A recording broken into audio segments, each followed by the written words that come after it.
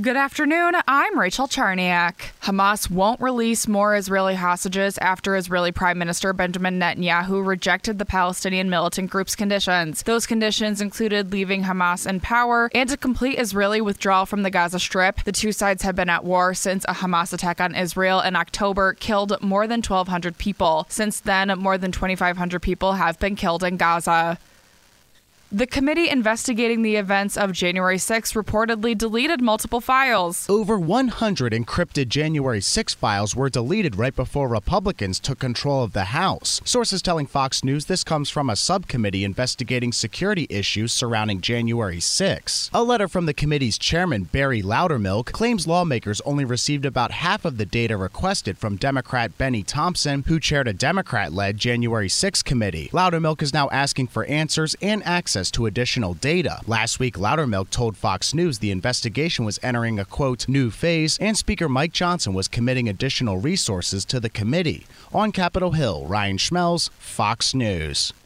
Wisconsin voters would be asked to weigh in on abortion restrictions in an April ballot referendum under a bill introduced on Friday. Madison Democrat Senator Melissa Agard is critical of Republican lawmakers. Acting as if they are healthcare providers and doctors is not what Wisconsinites want, and frankly, the process by which they're going through is not how government should be working. The bill has a public hearing at the Capitol today. If voters approve the measure, it would put in place a ban on abortions after 14 weeks of pregnancy, except in cases where the pregnant person's life or health is at risk. They're unlikely to get that chance. Governor Evers says he'll veto the bill.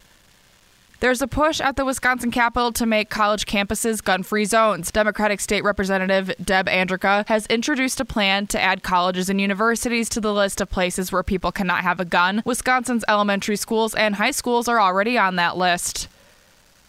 Packers fans are remembering the season that could have been after Saturday's playoff loss to San Francisco. Some fans took to social media over the weekend to thank the Packers for doing far better than anyone expected, while others screamed in frustration. John Maldonado of Green Bay says there was plenty to like about the team this year and moving forward. All those haters, I just want to say, hey, that's my quarterback, J Love. J Love, baby.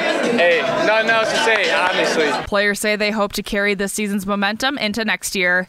Now here's your Fox 11 weather update. A cloudy day today, some snow showers possible tomorrow. For this afternoon, mostly cloudy, high 32. Tonight, look for cloudy skies, low 28. Tomorrow, cloudy with a chance of snow showers or a wintry mix, high near 34. From Fox 11, your station for severe weather coverage, I'm Pete Petoniak for News Talk WTAQ. And I'm Rachel Charniak, WTAQ News Talk Sports.